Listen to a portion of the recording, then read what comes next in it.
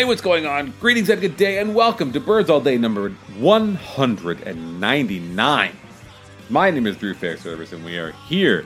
It is very cold outside, but inside the stove is hot.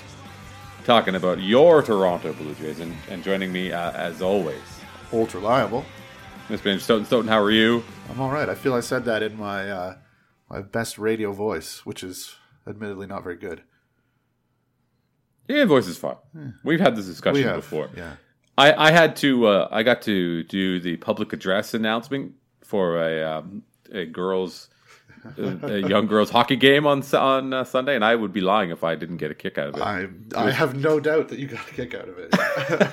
It's like, why? Is that the sound of my own voice I hear coming through large speakers? Goodness me. How did they know that I would have enjoyed or would have liked to do this? But anyway, we're talking about the hot stove. Hot stove is hot. The hot stove finds the Blue Jays. They're out there. They're making moves. You know? They're not just standing pat, sitting on their hands. They went out and they signed a middle infielder named Freddie Galvis. A shortstop, in fact. They sure did. And yeah, that's the basis of this podcast. So if you're not on board early on, talking about Freddie Galvis, well, let me tell you. Well, you see, when they have, and I mean, you can bookmark this, everybody, and quote it back to me in about 8 months or whatever. When they make their surprise run to the American League wild card, they need a top-notch defensive shortstop behind all those ground balling guys that are going to be, of course, pitching in the third, fourth, fifth inning after opener David Phelps and Ryan Tepera, after they, take care of business in the first couple innings. It's going to be quite remarkable, I think, to watch the turnaround that this team has, how quickly it's going to be with, once you have Phelps and Galvis on board, the future, the potential is limitless.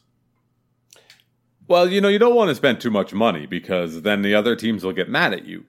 You can't go out there aggravating the other owners. You really have to think about the fans who have been clamoring for another middle infielder. So here's my thing. Okay. I don't know.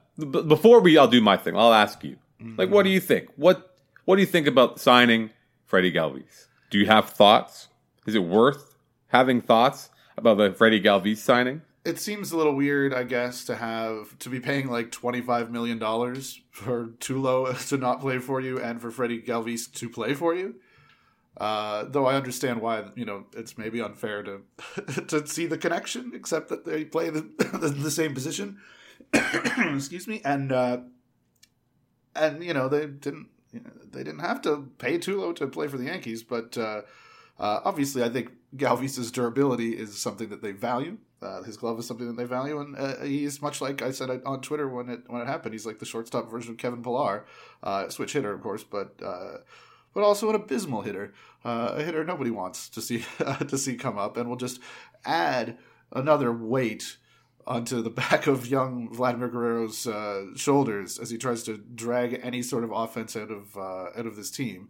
Which he's going to do because, these guys are competitive. They're going to be going out there trying to win games. And, I see Galvis as maybe not an indictment of Lourdes Gurriel's glove, but at least an acknowledgement that it may not be ready. And also that, if you have like trade bait pitchers like Clayton Richer and Aaron Sanchez and Marcus Stroman who are going to get you a lot of ground balls, yeah, maybe having somebody with a pretty good glove at shortstop is a good idea. So it makes sense in that the most like cynical reading of it, I guess. But they really haven't given us any reason to read it any other way. So your reading of it is actually a little bit more sympathetic. Maybe is sympathetic the word? That's my job. It's as the president and CEO. Well, it's tough to wear two hats, as you do. But, yeah, obviously, the Blue Jays' defense in 2018 was abysmal. Terrible. Your colleague, John Lott, the baseball writer that we all aspire to be, is wrote extensively about how bad the Blue Jays defense was and how it was definitely something that they wanted to improve. But do you not? Yeah. So you mentioned Troy Tulowitzki. They're paying Troy Tulowitzki to go play somewhere else because of I would say the intangible factors of removing Tulowitzki from the mix has value. Yeah. And you and I talked to each other up like, oh, this gives them a chance to look at Urania, to look at, it's all going to be, but now they have this is the raising the floor, the nominal raising of the floor in terms of like the credit card hops is what they call in basketball, where you can jump high, you could only jump high enough to slide a credit card underneath the sneakers when the guy's in the air. That's what this is. They've raised the floor up one credit card at a time. Now, I will believe you if you say that they value defense and that is the reason that they've gone and done this.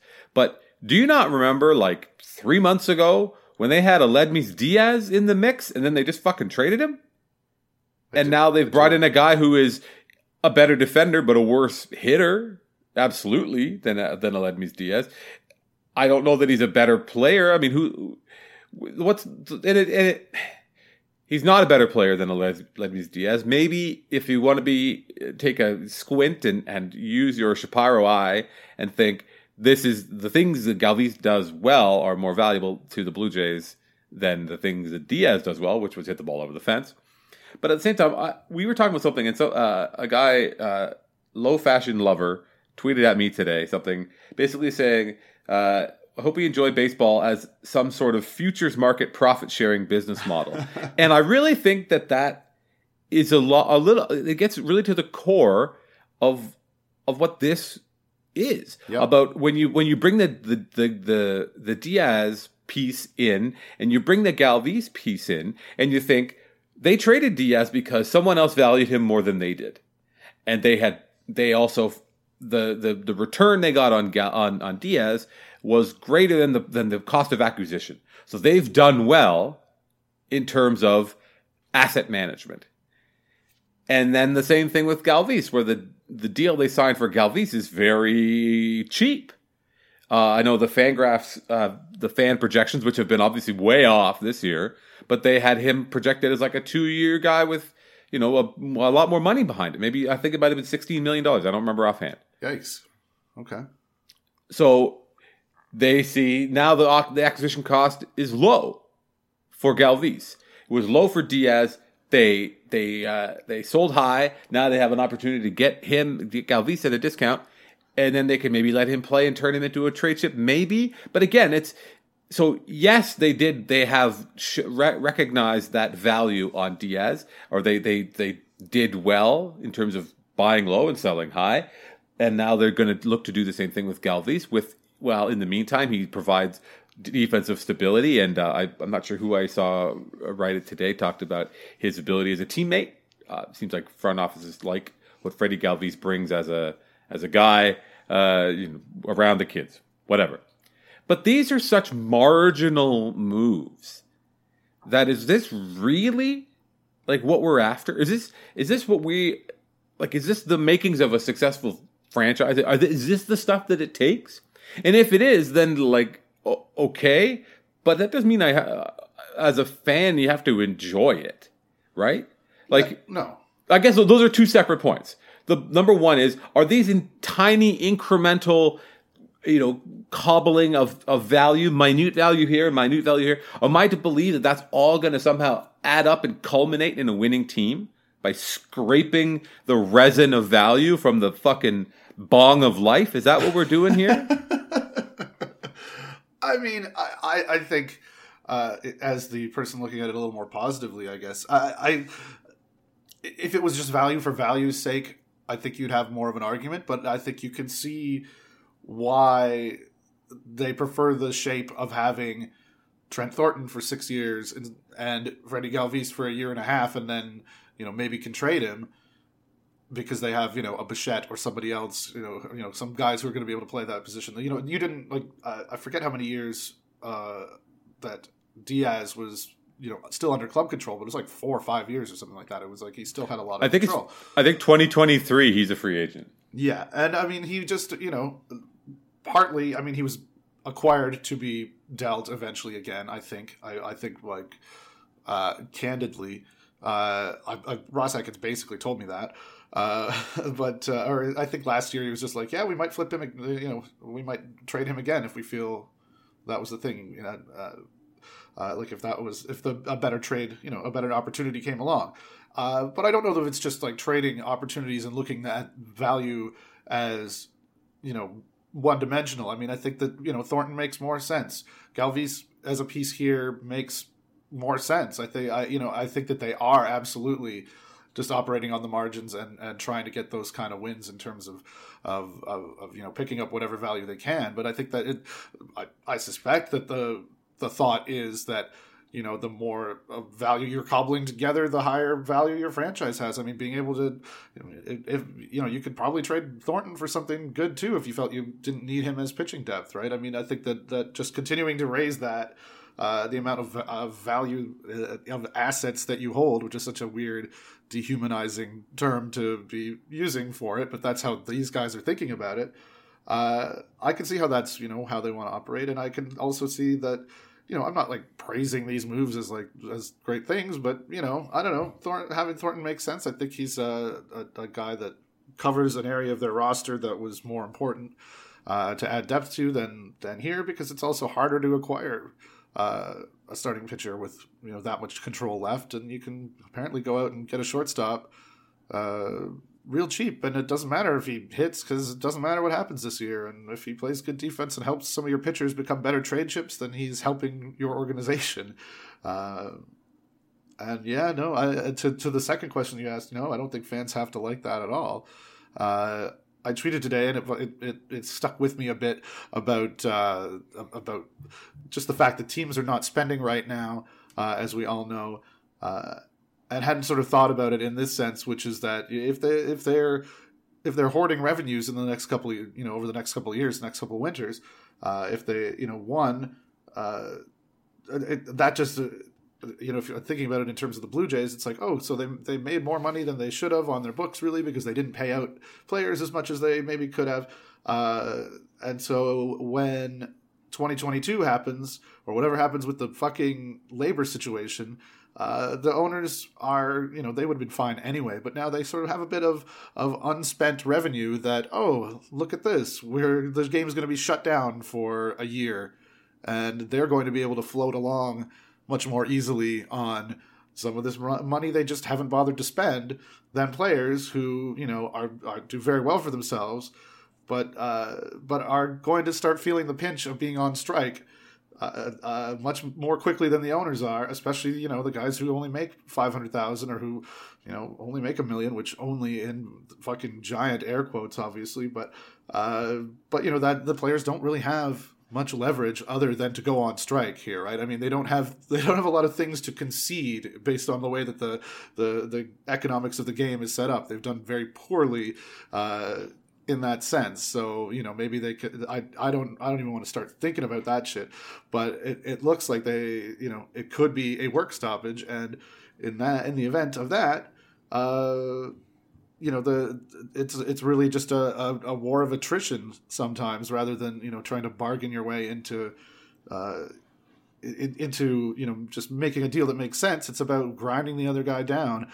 And maybe that's what the owners are gearing up for in a little bit of a way, with the fact that they're just out here not spending, and I don't know, and apparently in a lot of cases getting away with it.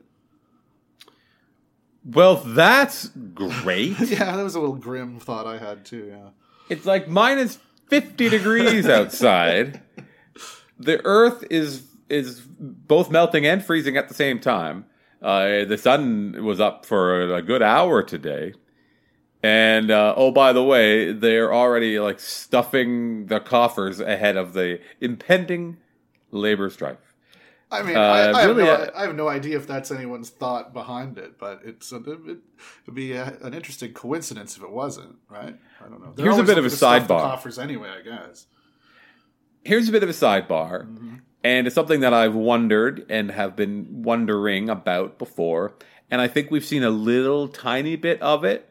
Are we now at the point? So you can get a shortstop, as you said, you can get a shortstop for nothing. You can go throw $4 million and get a guy who can play every single day on bad teams. That is what he does. He plays on bad teams, and he does his job ably, Freddie Galvis. But the team is bad, not because of him, but it's not ever going to be good because of him. Nevertheless, you said, oh, there's value in having a guy like what's his name? Isn't it Tyler Thornton? Tyler Thornton. Yeah. I think Are we getting to the point? It's Trent Thornton.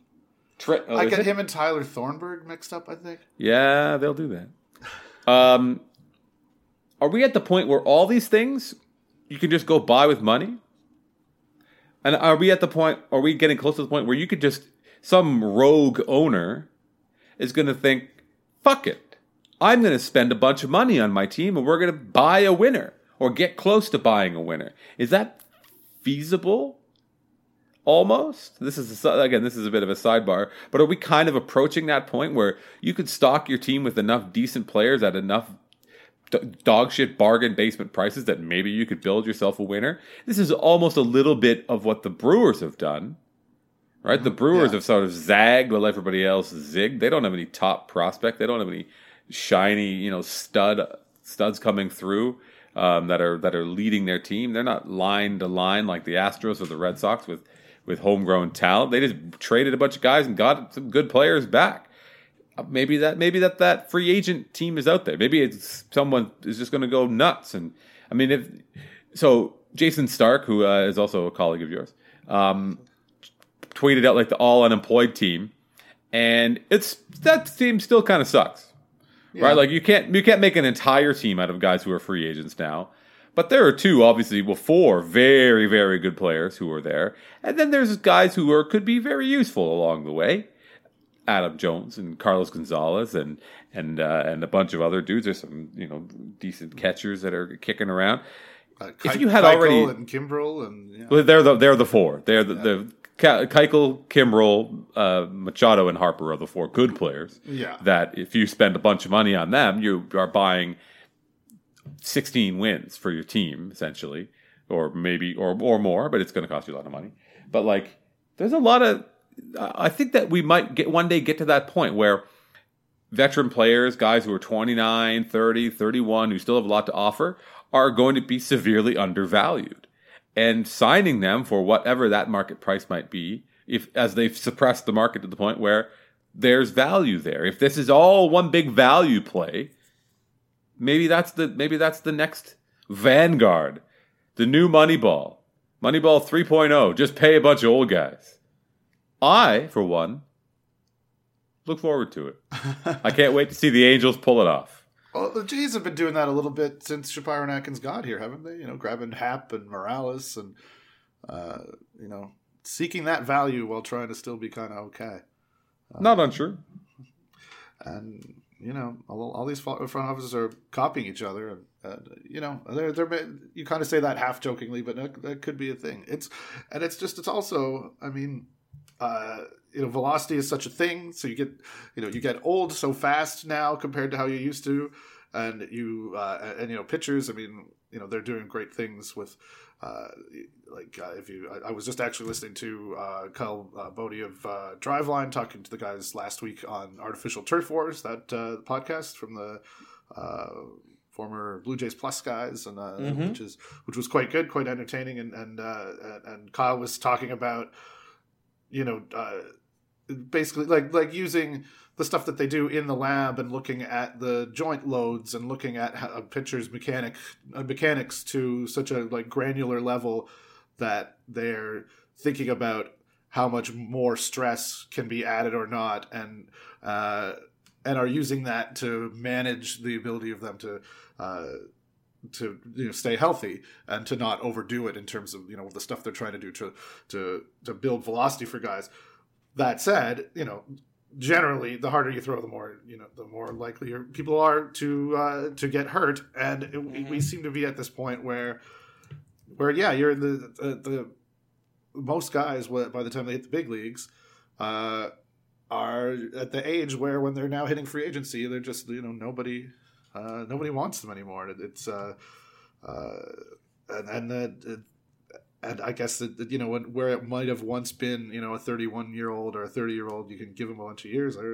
I guess for a bunch of factors beyond even the weird, collusive and bullshit factors. I guess that's that's sort of how things are indeed going. And yeah, maybe that is the what we're going to see a lot more of continuing to go forward, at least until the fucking CBA Armageddon. Is that yeah, you know, a guy is going to get a year and an option, or it is, you know, if you're looking for 6 years, 7 years, 8 years, it's just maybe not ever going to be out there because nobody wants to pay anybody beyond fucking age 30 unless you're staring at a 30-year-old guy and can give him a clean bill of health.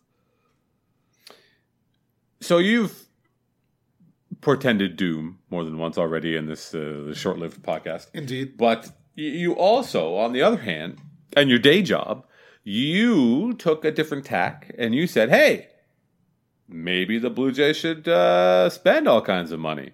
They seem to have shed most of their payroll, so why not get out there, get in the streets, and spend it now? Yeah. Why don't you summarize your work for us? Oh, I can't remember what the hell I said, but yeah, that's basically the concept. I mean, a lot of it was looking at you know, where their payroll is going, which is down. I mean, their most expensive guys are coming off the books. Even the guys who are coming to the end of their arbitration years, like Marcus Stroman, will be expensive because he was a Super 2 and he's still got 2 years left. But you know, it's not inconceivable that unless they still, you know, sign a free agent contract, that Stroman is going to be their only player above 10 million next year, and maybe nobody the year after. Like that's just sort of the way that their roster has taken shape, which means that, especially compared to, you know, the fact that they were running $160 million payrolls in 2016, 2017, there should be a lot of room there for them to operate. I mean, they're not a small market team, and I know Rogers often tries to run them that way, and a lot of people will you can't really do much but accept that and you know, whine about it, as we all do. But you know, you would like to believe that even though attendance is obviously going to go down, the revenue streams are going to go down a bit, but just the way that the payroll is shaping up should give them a lot of room to put that money into big league talent, and hopefully that is, you know, I think that's like going to be a necessity for them. I mean, I hope they're not earmarking it for stadium renovations or for whatever else they think they need, because you know, it and generally, I mean, I think that, you know, they've this year they did the membrane of the roof, I think, and they've done some stuff with the roof, and it hasn't seemed to have, you know, impacted payroll too much. So hopefully those are kind of kept separate. But yeah, they could very easily absorb a lot of money and not put in jeopardy future extensions, you know, way down the line to a Guerrero or a Bichette or anything else, or not. You know, they could very easily pay Bryce Harper $30 million for the next 10 years, 8 years, whatever you want to say. Like they could do it. And I mean, that's a thing we say every year, you know, with respect to Rogers, because they, you know, it's always like, oh, it's such a valuable corporation with so much money. Of course they can do that. But when I say they can do it now, I even mean like within the parameters of the budget that they were running like last year. They could do a lot on the free agent market. They're not. I'm not entirely sure why they're not. I don't think that Harper would maybe take their money anyway.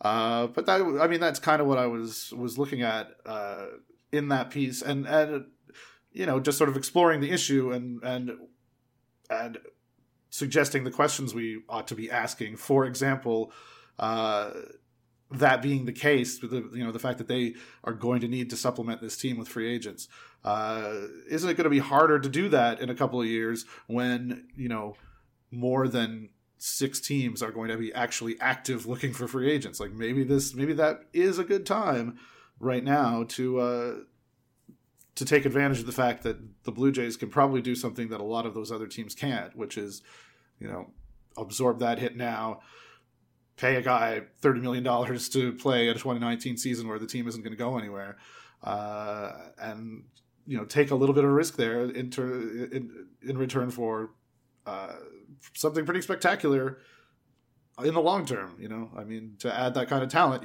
that is really, really difficult to do.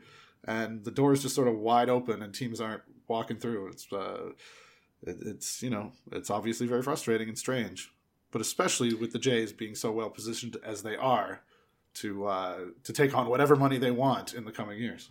I think there's a model for this as well.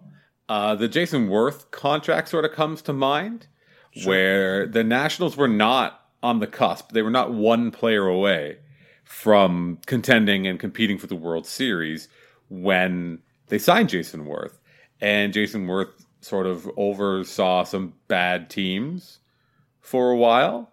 But then the Nationals drafted, Bryce Harper. They drafted Steven Strasburg. They had Ryan Zimmerman, whoever else. And the Nationals were very good for the majority of Worth's contract. And then, of course, they are the Nationals, so they fucked it up, hopelessly and irreversibly. And Jason Worth became a real problem in the front office and off the field. But the precedent is there. It's easy to dream on. Yeah. One thing I am worried about, though, if the Blue Jays do send the payroll back up, if they do splash a bunch of cash and sign in some miracle where he took the money, Bryce Harper, the ticket prices are going to go way up, right? I mean, right now I'm looking forward to the ticket prices going down because that's how it works. That's how it works. The salaries go up, the ticket prices go up. The salaries go down, then the ticket prices go down. They make the tickets cheaper. There's a direct relationship between those two things. I've seen it. I've been told that 100,000 times. Yeah. Yeah. I see your sarcasm there. Yeah. Yeah, a little bit of sarcasm. But yeah, it's a pipe dream, obviously, because it's just never going to happen. Because there's one of the things that guys like you and I have to, in our own small way, is socializing the idea of being smart as a team and not wanting your front office to run around willy-nilly throwing good money after bad and doing silly things and giving bad contracts away and wasting, squandering money that could be spent elsewhere. Because that's what we've been harping on for however many years. But at the same time, now the idea is just like, well, don't spend. Don't spend. Don't make the team better. What's Bryce Harper going to do on the 2019 Blue Jays other than cost them a draft pick? That not only would he cost them a draft pick in terms of the compensation, he's going to cost them a draft pick in terms of their relative draft position, which seems like, I mean, I can't. I'm searching for a straw man that I haven't even found, but I'm sure there's an element of that of the very extremely brain genius fans who want the team to be as bad as possible. Like, does that need to enter into the calculus of the front office? Do you think that's what they're after? Like, they're gonna try to position themselves for a better draft pick, or is it more about developing the players that they have? I mean, how cynical are we willing to get here? I think they've given us reason to be pretty cynical, right? I mean, I think watching this game as we have over the last decade or more, as closely as we have, there's been a lot of reasons to be cynical. I mean, the draft pick thing, that's, I don't think that's like a direct thing, but maybe that is a part of the puzzle. A part of me worries that, the idea that, hey, they should just be in on Harper anyway, if for no other reason to drive the price up for somebody else and to stick it to another team. But maybe, if you're in the front office, you're like, oh no, don't drive player salary up, because we're eventually going to have to spend money on players ourselves. And so we're hurting ourselves in the long term by even entering into, a futile attempt to get this guy. And maybe that's why people are maybe that's why they're so shy about, making even a grand gesture that is ultimately, they know is not going to go anywhere. But that's super cynical too. But I honestly, I don't know. They are obviously not thinking about long-term budgetary implications in the same way that fans are, and it's their job to think about it. But I am not willing to to just throw my hands up and say, well, they must know what they're doing. Then I mean, there's something weird going on with the fact that nobody's out there just begging these players to come and play for their teams. I mean, they're really fucking good. It's completely bizarre. And I don't know. Did you see the tweet thread from Jarrett Seidler today about horse racing and about how the whole thing collapses in on itself, and if the game stops being like a good faith competition among 30 owners to try to win, like it breeds apathy to be sitting here week after week, fucking year after year, talking about arbitrage and arbitrage, however one might say it, and and service time manipulation and all these like instruments of the CBA and of the business world on a fucking baseball podcast, No, that's totally fair. Totally, it's not inaccurate, but it's sort of I don't know. It's just it's so easy to believe that everyone is just thinking the same and they value the players the same. But I think that it's one of those points where the important part of the message has been kind of left behind, and it reminds me of the idea where it was like, don't pay for relief was like the thing that it used to be. Don't pay for saves. A guy collects saves doesn't mean he's a great reliever. And then so everyone was like, oh yeah, no, you don't want to ever like give a closer a big contract because he's old, just because he's old and used to get saves all the time.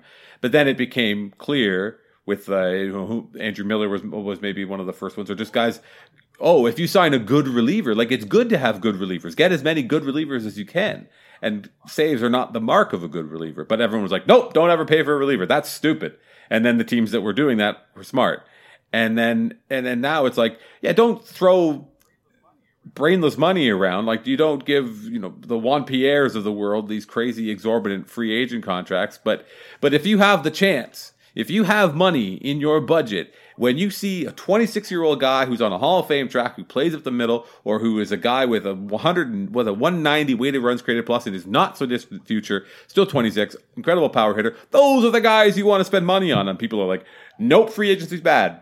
Full stop. All the way across the board. Like we've lost in our we have to, again, in our small way, as you said, for 10 years we've been having these conversations, except that as part of the narrative that we've been regurgitating, that like free agency is a fool's errand. But it is in terms of just spending money for the sake of spending it, as opposed to being like, that is a great player that will make my team better. And the thing I'm going to keep coming back to, and you touched on it, but at the same, in terms of looking down the road, well, in 2020, it's going to be Mike Trout and Mookie Betts on the free agent market. And next year, it's going to be, Arenado and Paul Goldschmidt and Anthony Rendon and whoever else. Like, that they're not going to change it. If not Bryce Harper and Manny Machado, then fucking no one ever is going to get paid. If you can't find the money to pay those guys, if you don't think they can make your team better, then you'll do away with the entire thing.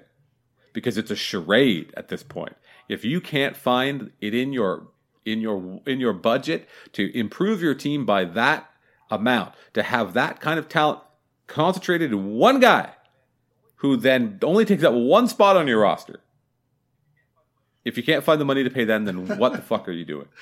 I feel that we're like 2 or 3 more back and forths from just fucking screaming about this, because it is a charade. It's a total joke, and it's like, not to be too like defensive, because like a lot of the worship of value for value's sake, that's worth questioning, and that has sort of added and contributed to this problem that we're having, at least in terms of how what teams are able to allow themselves to get away with, that fans will justify. But the idea of, at least to me, always seemed to be, it's like, oh great, they're getting okay, you're getting payroll down, you're making smart financial decisions so that you can then spend a lot of money to get really good players, because that's what you have to do to get really good players. And it's like the teams sort of ignored the second part of that, and they're just like, nope, we're just going to do the first thing, and then we're going to keep all the money instead. And it's like a betrayal of what it seemed to be the point of thinking about how to put together a team in terms of all of this marginal value stuff and all the modern stuff that's sort of come in over the course of the time we've been talking about it. It was never about reducing payroll because that's a way to maximize shareholder profits. It was about reducing payroll, if you are inclined to think about it that way, so that when the opportunity to get Bryce Harper at age 26 onto your roster, you were going to do that because it was going to be really good for your baseball team. Yep. but it's like there's not even outrage about it. I mean, there is, but but even in like the weird echo chamber of Twitter, it's like, and maybe it's because the Blue Jays specifically lowered expectations so much, but I don't see it. I think people, maybe it's just the age we live in, the year we're living in, but people don't seem. It's not. There's other better things to get outraged, I suppose, this time in the place in the world. But yeah, I don't know. It's like the fucking Dodgers and Yankees are running from the luxury tax. Like, I don't want those teams to get Harper, but running from the luxury tax and shit, and God, just having to talk about it every fucking week is exhausting. It would be really nice if they signed. But it does bring us to the last part of the show, or the next part of the show, which is what I think is providing it's still fueling the fan fire. It's fans have taken our attention, we put it somewhere else. And one of the places that fans have put their attention, put their interest in is prospects. Looking ahead, because the incredible, again, coming back to that word value that is offered by a young player who's making the minimum, who stands to outperform that salary by such leaps and bounds as to be such an unbelievable bargain. That, and also the not really super teams idea, but the teams that are good in baseball. And Keith Law touched on this in his top 100 kind of preamble today. That, like, you look at the good teams, and the Milwaukee Brewers, who we've already discussed, notwithstanding, and the recent history Blue Jays, who were good at finding the Encarnaciones and the Bautistas of the world and not kind of uncovering those hidden gems, and then also taking on other people's problems and making them their own. But kicking that can down the road. The good teams are stacked. They're stacked with good young players. The Dodgers have it too. The Dodgers also have, a guy like Clayton Kershaw who makes $1 zillion a year, but he earned every fucking penny of that, being their own homegrown guy who's dominated the league for the better part of a decade. So the prospects are the thing.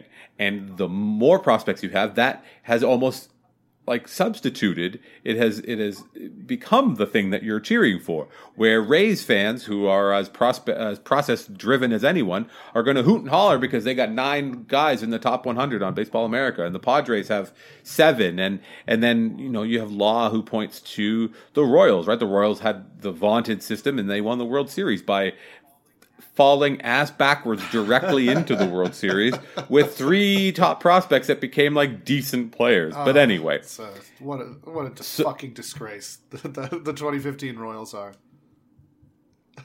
So, in any event, Keith Law published his top 100 list. So we talked last week about the Baseball Prospectus and Baseball America, which both had Vlad Guerrero Jr. at the top of their list. MLB.com also put Vlad up at the top. Keith Law, not so much. He went in a bit of a different direction. He's got Fernando Tatis Jr. as his number 1 prospect, where Vlad is, of course, he's number 2, which is there's no shame in that. And he just kind of discusses the things that we've all know and don't really talk about, which is, well, he does the thing where he focuses on what necessarily he doesn't do as well. The hitting is not necessarily taken for granted, but it's understood. But there's more to being a good baseball player and the top prospect in baseball, in Keith Law's mind, than just being, preternaturally, Hall of Fame-ly good at one thing. And so, I don't know. Do you have outrage? You got outrage? You got any outrage left? Not for that. prospect lists? No, I don't know. Shortstops are valuable. I guess I can understand that argument.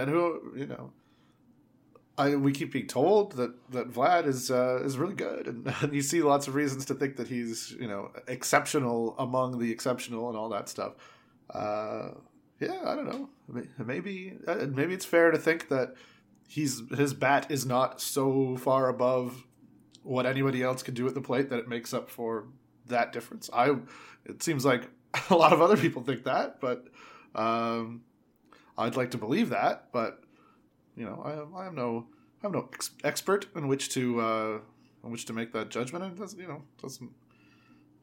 doesn't really matter anyway. But we'll see the results on the field soon enough. What bothers me actually about the law prospect list is that fucking Wander Franco, 17-year-old, doing people talking about him looking like Vlad, like signed a couple years ago, like on the same track, went to the Appy League and destroyed it.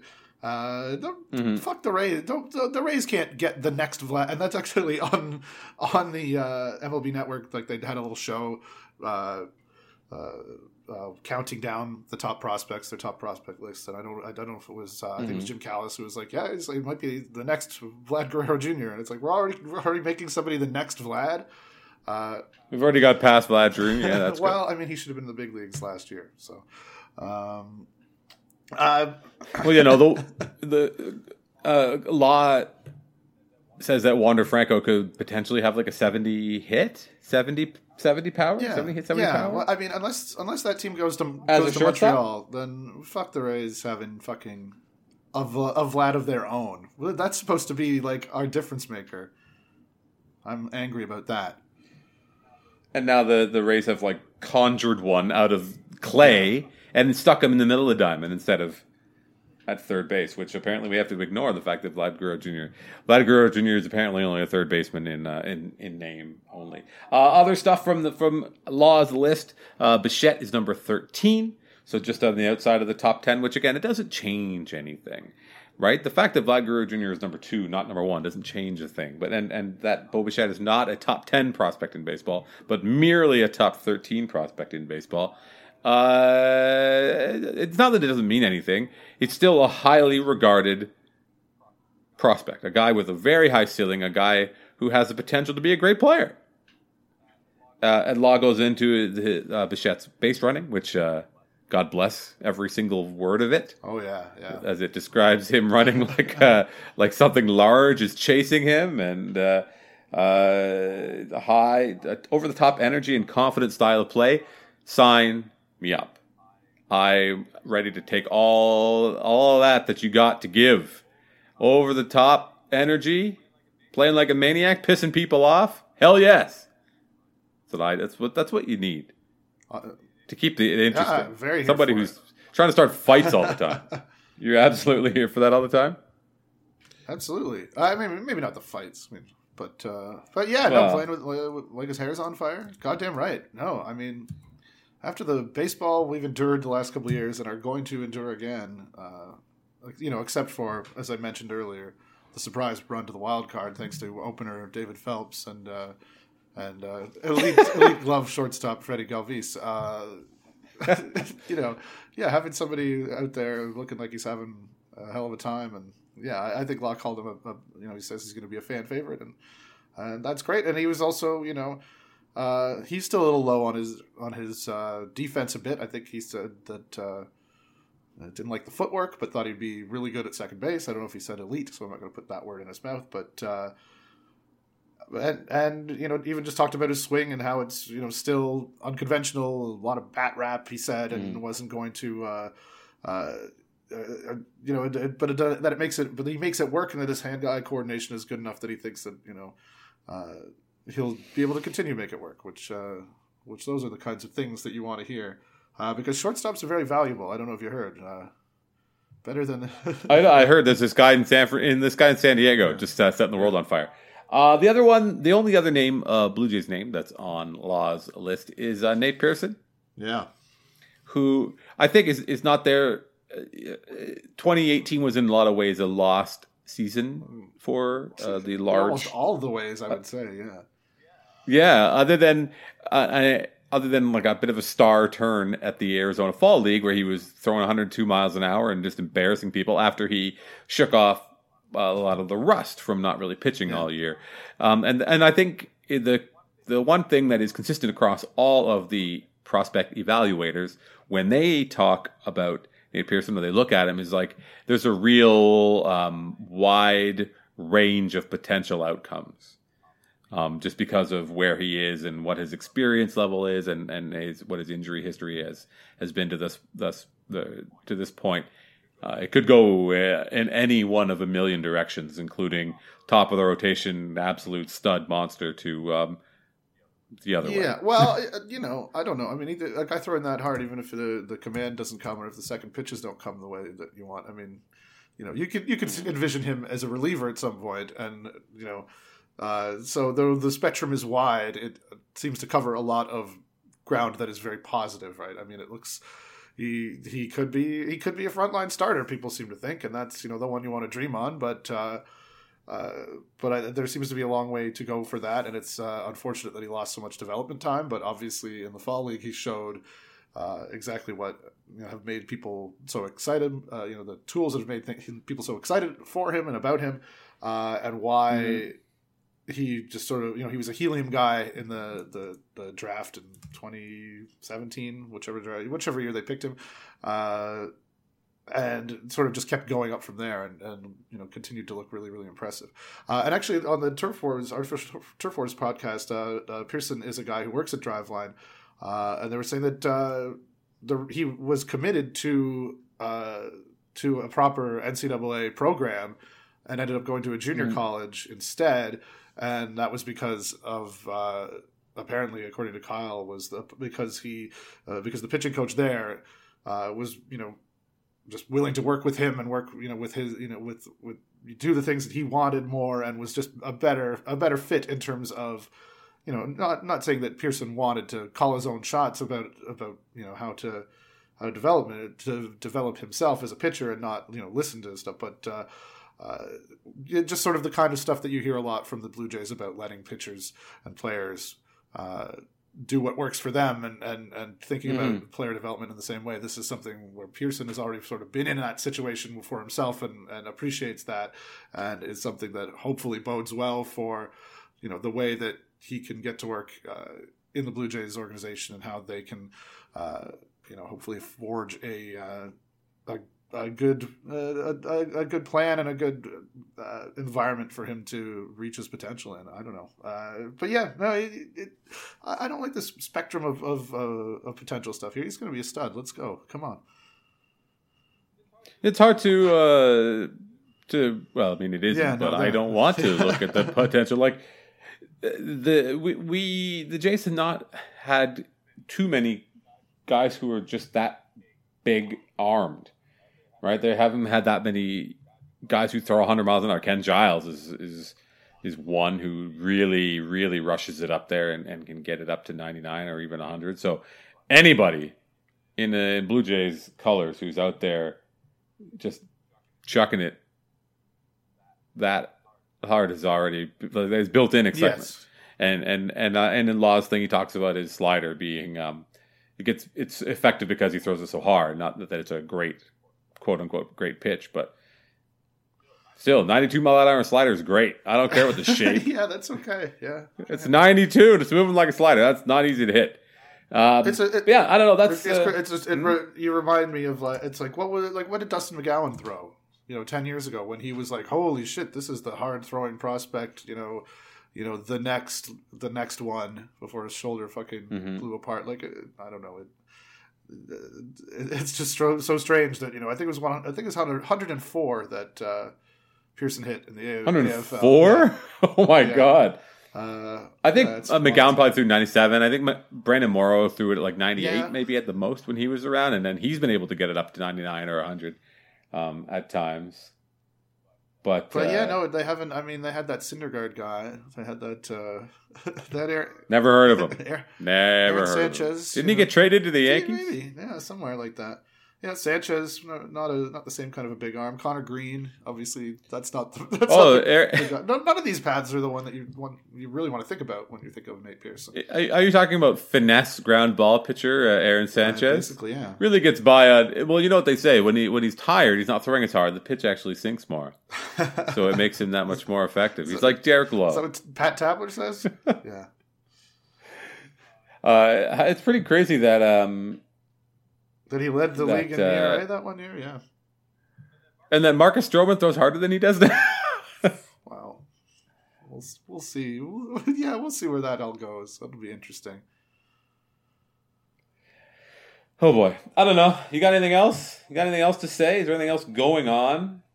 I don't know. Not really. Oh, I really enjoyed my colleague Caitlin McGrath had a piece that came out today, Wednesday, at The Athletic about John Schneider, the Jays' new. They have a weird. So they have just a completely vague title for it. Just Major League Coach, I think, is his title.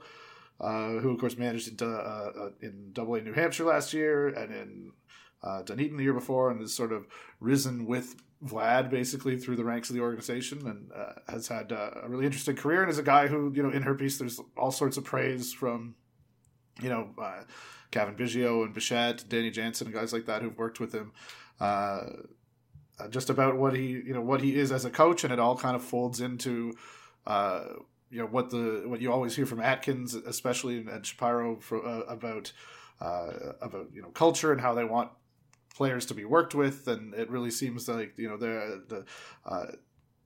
obviously the players are going to say they're not going to shit on their coach, obviously, but it's interesting how the messaging is all sort of pointing in the same way and hits on a lot of the same points, and it feels like that's sort of an effect of a concerted effort by the Blue Jays to get that stuff in line, and it's stuff where you could think back to like things that Atkins and Shapiro said when they first got there. Atkins was always talking about, like, we want to define our values, which seems so weird and corporate and is a little bit, is maybe more than a little bit. It's absolutely that, yeah. but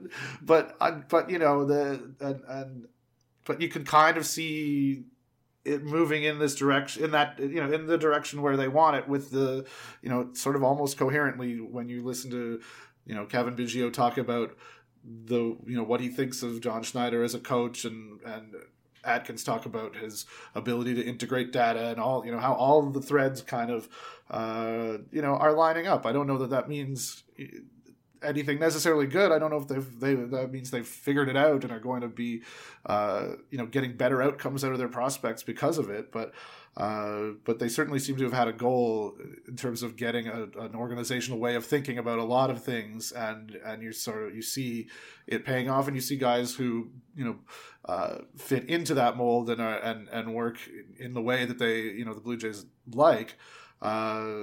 like Schneider, getting more and more opportunities. And just we've mentioned before, Shelley Duncan is a guy who really smart, interesting guy who has a great reputation. Alexis Brodnicki talked about him on the podcast here once, and I don't know, I thought that was really interesting. Another thing, not to pivot unless you had some Schneider comments, is Griff. We got to talk about Griff. Oh yeah, Griff. Well, we could talk about Alexis Brodnicki, who had been working with the Great Lakes Canadians, I believe the team is called. She was doing stuff with amateur baseball in outside of London, her hometown. She's taken a job with MLB.com. So congrats to Alexis Brodnicki. That's great. She's going to be a reporter producer. So picking up and working alongside Gregor and the MLB.com team, working, probably doing some away visiting clubhouse stuff, and then producing, which is website stuff, as I understand it. So congrats to her. And yeah, Richard Griffin, longtime Blue Jays columnist at the Toronto Star, longtime adversary of yours, the source, his still his profile picture. Yeah. Has taken the director of media relations, I believe is the title. It used to be the job most recently held, and for a long time by Jay Stenhouse. So yeah, Griff in the house. Who, of course, he did the job for a long time with the Expos, as I understand, or worked in media relations for the Expos. PR guy, yeah. And now he's the head, getting out the print game into the PR game. It's one of many, one of the well beaten path between the newsroom and the PR shop. So yeah, congrats to Richard Griffin. Yeah, no, it's great. I think it's great. Yeah. I mean, I'll miss having, we were less adversarial obviously in later years. And then especially after my friend Chris got shit-faced when we did a pitch talks in Kitchener. That was amazing, by the way. You were there? Were you there for that? Yeah, I was there. You and I were there. We went with Kevin. Oh God, yeah. Chris was having a good time. also think so. We've talked a little bit about the kind of evolution of what it is that we do. I think here and the types of conversations that we have and have had, and starting in the old Blogspot days. And I think it changed the way that the local, like the media types covered the games. Has definitely changed as well. And I think Griffin was one of the guys who sort of, like, I don't recall his opinions being so bad for the last 5 years as they were for the first 5 years. That's what you're trying to say, obviously. Yeah. Well, I mean, I think once JP Ricciardi left, the axe he had to grind became kind of obsolete. Potentially. But yeah, congrats to Gritch. Anything else? Any other news? No, that's about it. I think that's Griffin, it'll be weird. Yeah. I wonder what that means. Like they'll get, or is Birds All Day going to get credentials? Are we going to be down there creating content on the field? I mean, it'll be easy. I mean, Stenhouse was easy enough to talk to sometimes. I mean, I think other people maybe have had other experiences, but he was always cool with me. But very, I mean, this means nothing to fans, I guess. But like, if you're in the media, like, or he's right there all the time, and it's a big job, and it's obviously, and I don't know that this would be a factor, but they've obviously taken a potential critic out of the way by removing him from his duties at the Star, giving him a plum job. I don't think that they're trying to buy. I don't think Steve Simmons is going to be joining him anytime soon, But yeah, no, it'll be really interesting. I think, was it Lott that said, to be a fly on the wall, the first media relations meeting with Marcus Stroman. They have a bit of a sit down, because I don't think Griff and Stroman necessarily always saw eye to eye.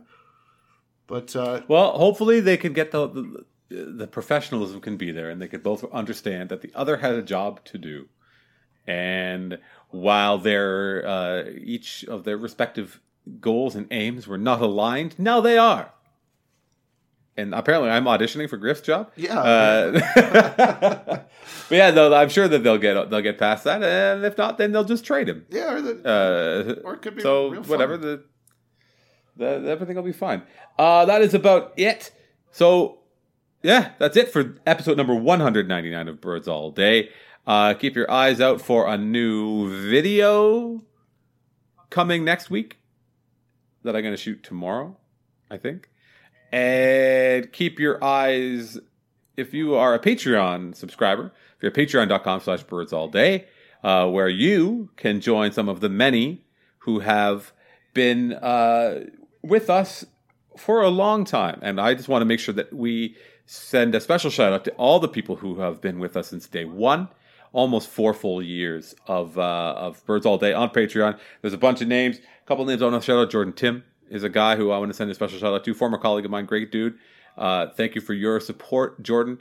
And Sarah Finley is another day one whose names I was combing through the numbers, and I saw that those two names jumped out immediately. So shout out to them, and shout out to everybody who's ever before, now, or since has thrown us a buck or two.